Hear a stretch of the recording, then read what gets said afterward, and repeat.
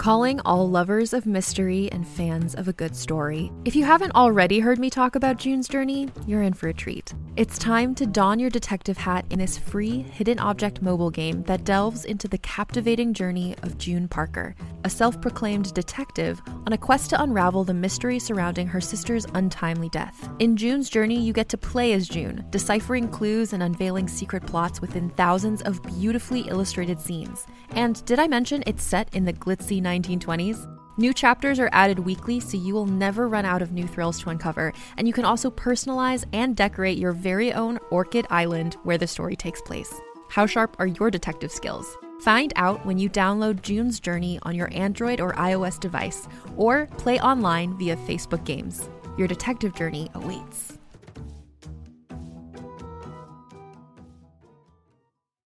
Every 5 minutes, someone dies while waiting for a compatible donor heart, liver, or kidney. On a remote island in Lake Superior, a team of geneticists strive to engineer an animal with human-compatible organs, thereby saving millions of lives. But these ancestors are not the docile herd animals they envision. Instead, the project spawns something big, something evil, something hungry. Ancestor by #1 New York Times bestselling novelist Scott Sigler is available for free on Apple Podcasts, Spotify, or wherever you get your podcasts.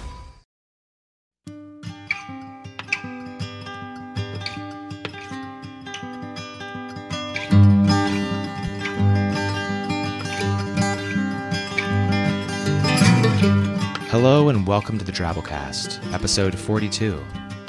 Yes, episode 42.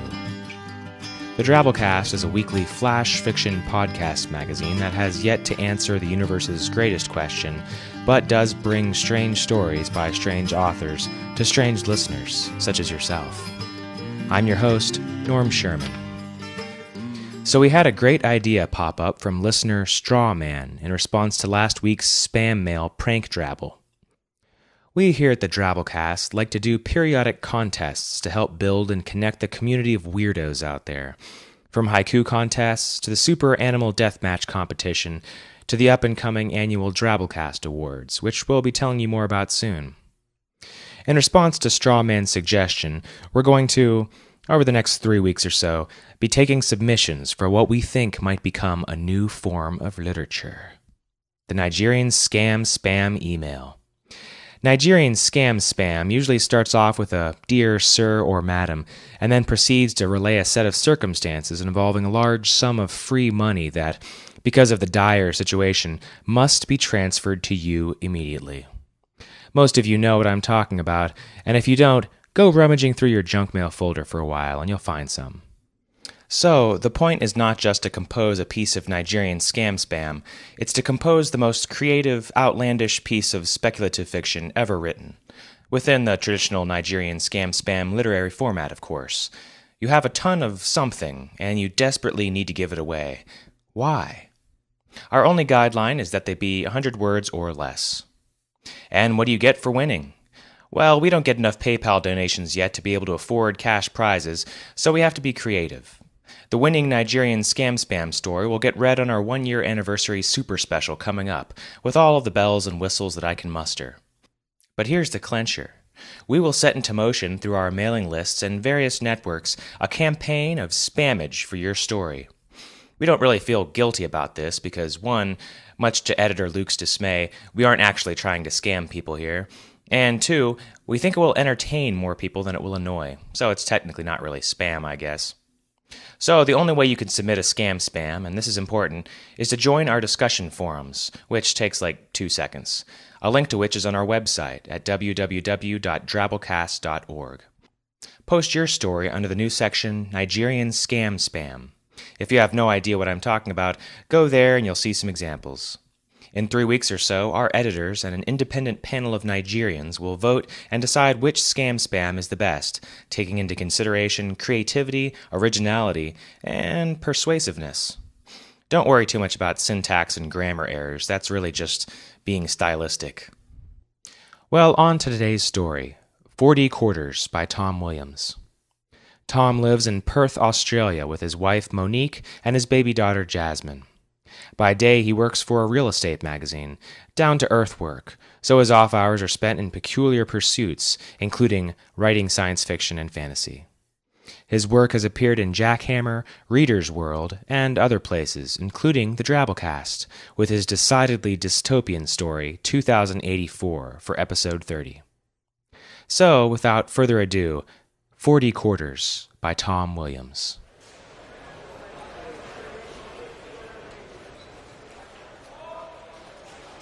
Wes Morley leaned back in his chair and folded his arms.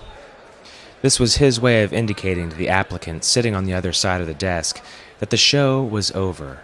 No dice. The skinny youth with the wispy mustache could read Wes's body language well enough, and clearly did not like it. He was half rising out of his chair, and Wes started to worry that the kid might turn violent. It had happened to him a few times over the years, though, oddly enough, it was usually women with sob stories about how their kids would starve who cut up rough. He remembered having to run out of this very office one time, hotly pursued by a brassy blonde, swinging lefts and rights better than Mike Tyson. "Listen," Wes said quickly, trying to forestall any trouble. "Mr. He consulted the paperwork on the desk before him. "Mr. Jones, I'm sorry. I personally would like to help you. I really would, but Social Security has rules about this sort of thing. I can't help you with any rent assistance because, well, you don't meet all the relevant criteria. My hands are tied, you see." The kid was still looking pissed, but he had at least sat back down in his chair. "That guy on the front desk said you might be able to think of something that he couldn't," he said sullenly, "since you're the boss and all." Wes held out his hands, palms up, trying to look conciliatory. "What can I do? The rules are the rules. Here, I'll give you one of these." He grabbed a pamphlet from a stack on one side of his desk and slid it across to the teenager. "That tells you all about the qualifying criteria for rent assistance. How about you take that away and have a read of it? Maybe if your circumstances happen to change down the track, you will qualify for rent assistance, and then you can come back. I can't be any fairer than that, can I?" "Okay, I'll read it," said the kid without any enthusiasm. He stood up and stalked out, without even a word of thanks, slamming the office door behind him. "You're welcome," Wes said dryly, when he felt sure the kid would not be able to hear him. "Slacker," he added. As Social Security branch manager for Carlton County, one of Wes's duties was reviewing applications already rejected by his front desk underling. It seemed that the just-departed kid had dropped out of high school and left home purely to hang out with his loser buddies. No sense of self-pride, no thought of getting off his ass and getting a job. "Workers and slackers," Wes muttered to himself. "That's all there is." It was a mantra his daddy, and sometimes his daddy's big studded belt, had taught him long ago. "Ain't nobody but workers and slackers in this world, son. Don't you become one of the slackers, 'cause they don't get nowhere." Sighing, Wes closed the manila folder that had held the kid's paperwork and pushed it aside. He eyed the clock on the wall. 10 minutes to 5. 10 minutes until he could go home and down a couple of beers in the porch, give Wes Jr. the regular chewing out over not doing his homework, and see if Stella had cooked something good. And later on, he could maybe try his luck with Stella. You never knew with her. Sometimes she would be ready to bawl at a moment's notice.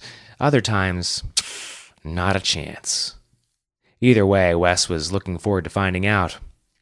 He poked through some of the detritus piled up on his desk, trying to find something undemanding to take him through to the finishing time. A strange item caught his eye, a folded-up magazine.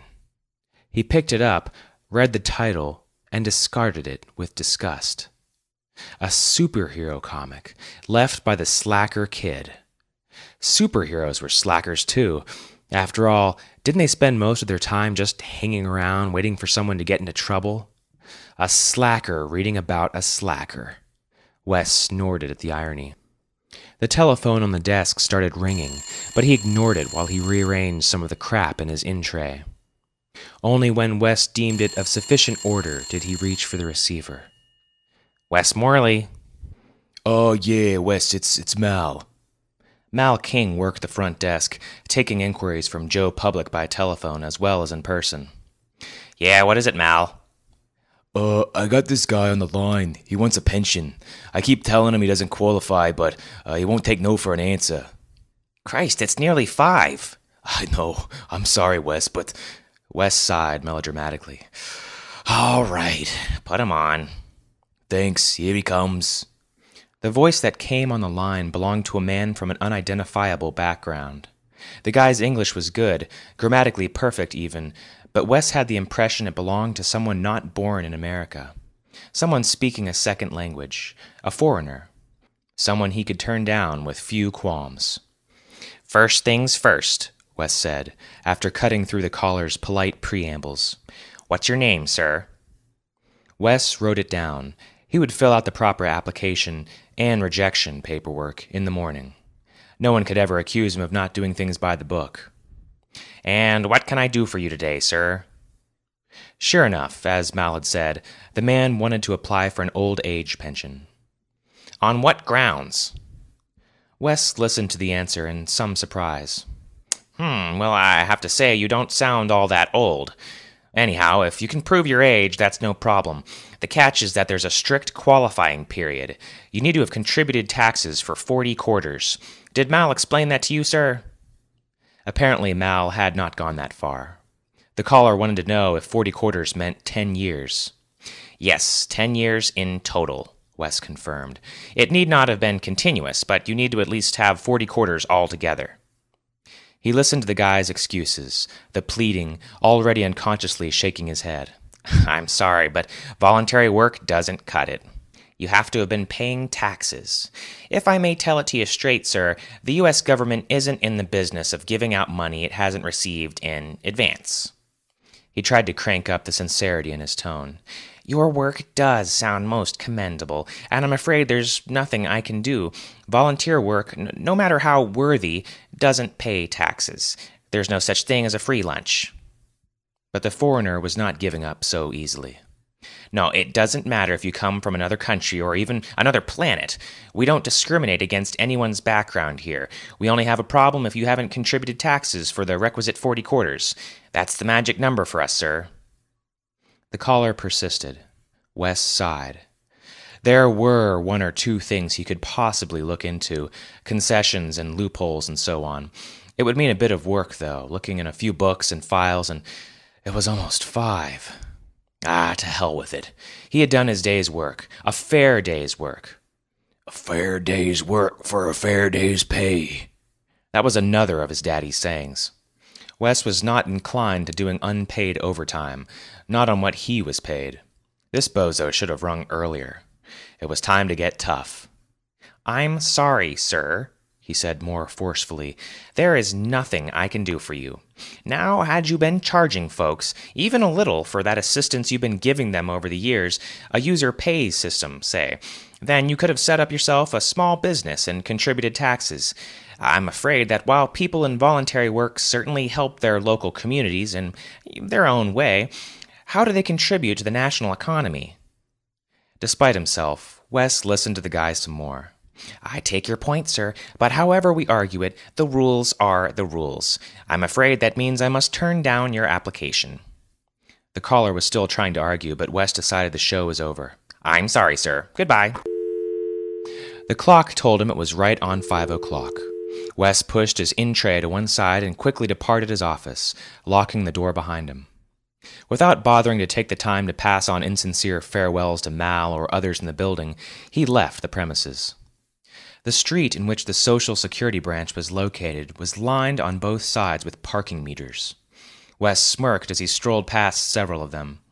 Since they'd been installed a few months back, none of those meters had ever got a penny out of him, and if he could help it at all, they never would. Halfway to the place where he parked his car, there was a young woman standing on the sidewalk, shaking a tin for some charity or other. A slacker collecting for more slackers, no doubt. "Sir," she called, "I'm collecting for children's cancer research. Can you help?" "I'm sorry," Wes said without hesitation. "I don't have any money." "Sir, just $1 or $2. It's for kids with cancer." Wes stopped in his tracks. He produced his wallet and opened it with a flourish to reveal not even a $1 bill tucked inside. There were a few coins in the zipped pocket, but she didn't need to see them. "See? Nothing." The woman said nothing, so he walked away, grinning sardonically to himself. They never had an answer to an empty wallet. 100 yards farther on, he came to an alleyway between two old brick warehouses, both of which sported "vacant for lease" signs. Filled with weeds, the alley was little more than an access lane to the rear of the warehouses, but it was plenty wide enough to accommodate Wes's cheap-to-run Toyota hatchback. It was dark and smelly in there, and he had to step over and around all sorts of crap he was glad he couldn't see clearly, but it was normally more than worth the effort to save feeding those goddamn parking meters. This evening, however, someone else was in the alley, someone lurking behind his car, someone waiting for him. He was about to pull his keys out of his pocket when a teenager jumped out from behind the Toyota. A big kid with big muscles bulging in the arms that emerged from his Chicago Bulls t-shirt. A kid brandishing a revolver with a muzzle so big that it looked like Wes's thumb wouldn't be able to plug it. "Gimme your money, man," the kid hissed. There was a faint swoosh from above, and Mega Man, Carlton County's long-serving resident superhero, touched down between Wes and the mugger, staggering awkwardly for a moment or two as he slipped on something slimy on the ground. Mega Man was an old guy, bald, slightly stooped, and with a potbelly that stretched his tight green suit and distorted the big red M on his sunken chest. With balled-up fists on his hips, he stood up as straight as he could and peered about with a distinct squint. "What have we here?" he asked, in a surprisingly strong voice. "Someone trying to get money out of Social Security?" Like Wes, the mugger had been rendered open-mouthed in shock by the unexpected appearance of the superhero, but he abruptly snapped his mouth closed, and his eyes narrowed menacingly. He shifted the aim of his gun from Wes to Mega Man, and snarling, pulled the trigger. Wes flinched violently at the resulting explosion and the spurt of bright flame, but Mega Man hardly winced as the bullet sank briefly into his belly and then fell limply to the ground. Thwarted, the teenager offered no resistance as Mega Man disarmed him and seized him by the collar. "I heard you retired, Mega Man," the kid said weakly. "Well, I tried to," said Mega Man wearily, "but Social Security won't give me a pension." He turned to Wes. "Since you won't let me retire, I don't suppose you'd give me a tip for my assistance, Mr. Morley?" Wes was kind of hunched over, as if to make himself look smaller and more harmless than he was, but he straightened up at that question. "I'm sorry, Mega Man. You should have told me there was a fee in advance. I didn't ask you for any assistance." He shrugged and smiled apologetically. "Therefore, I'm not obliged to pay you anything." Aged eyes watering, Mega Man looked at him for a long moment. "I see," he nodded, and released his grip from the would-be mugger. To the kid's great surprise, he returned the confiscated gun. "He's all yours, my friend." Wes started in disbelief. "What are you doing, Mega Man? Whatever happened to truth and justice and the American way?" Mega Man chuckled wheezily, but with a little glee. "I've been in this country for a long time. I know all about the American way, Mr. Morley. You said it yourself. There's no such thing as a free lunch." With that, Mega Man abruptly lurched into the air and flew out of the alley. Wes and the mugger stared at one another in amazement for several seconds. The teenager snapped out of it first. He glanced down at the revolver and seemed almost to swell with swiftly renewed confidence. Wes sagged, trying to swallow a large lump suddenly lodged in his throat, as the kid pointed the gun at him. "Okay, buddy," said the mugger, almost cheerfully. "No messing around. Give me your money. All of it. No holding any back or I'll ice ya. No superhero's gonna come and rescue you this time." Wes was almost gibbering as he slowly, reluctantly reached a shaking hand into the pocket where his wallet resided. The couple of dollars and loose change he should have given to Mega Man were not going to cut it with this kid. And bullets were cheap in Carlton County.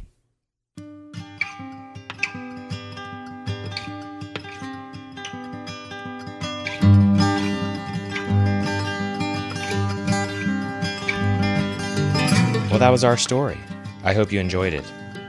This story reminded me of another one of my favorite stories we've done back in our earlier days, Morton by Adam Carvin. When spandex-clad champions descend from their vigilant policing from above, it's fun to see the human parts really stand out in high relief to the super parts. Well, we're running a bit late this week, so I'll put off feedback till next time and run the usual closing spiel. First, I'll mention to you that even though you're not obliged to pay us anything, you should consider donating to us anyways. We like to pay our authors and our superheroes. Then I'll mention to you that, while there's no such thing as a free lunch, there is such thing as a free story. You can share this podcast with whoever you like, just don't change it or sell it. That's what our Creative Commons Attribution Non-Commercial No Derivatives license is all about. Remember to comment on the website and join the discussion forums at www.drabblecast.org, where you can submit a Nigerian scam spam story and also see a video of a guy with a medical condition that is slowly turning him into an ent. Our staff is made up of co-editors Kendall Marchman, Luke Coddington, and myself, Norm Sherman, reminding you that, in all likelihood, tonight is the night that Stella is ready to ball.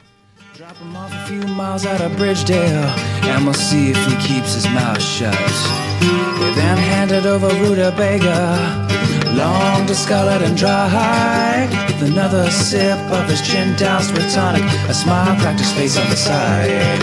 A smile cracked his face on the side.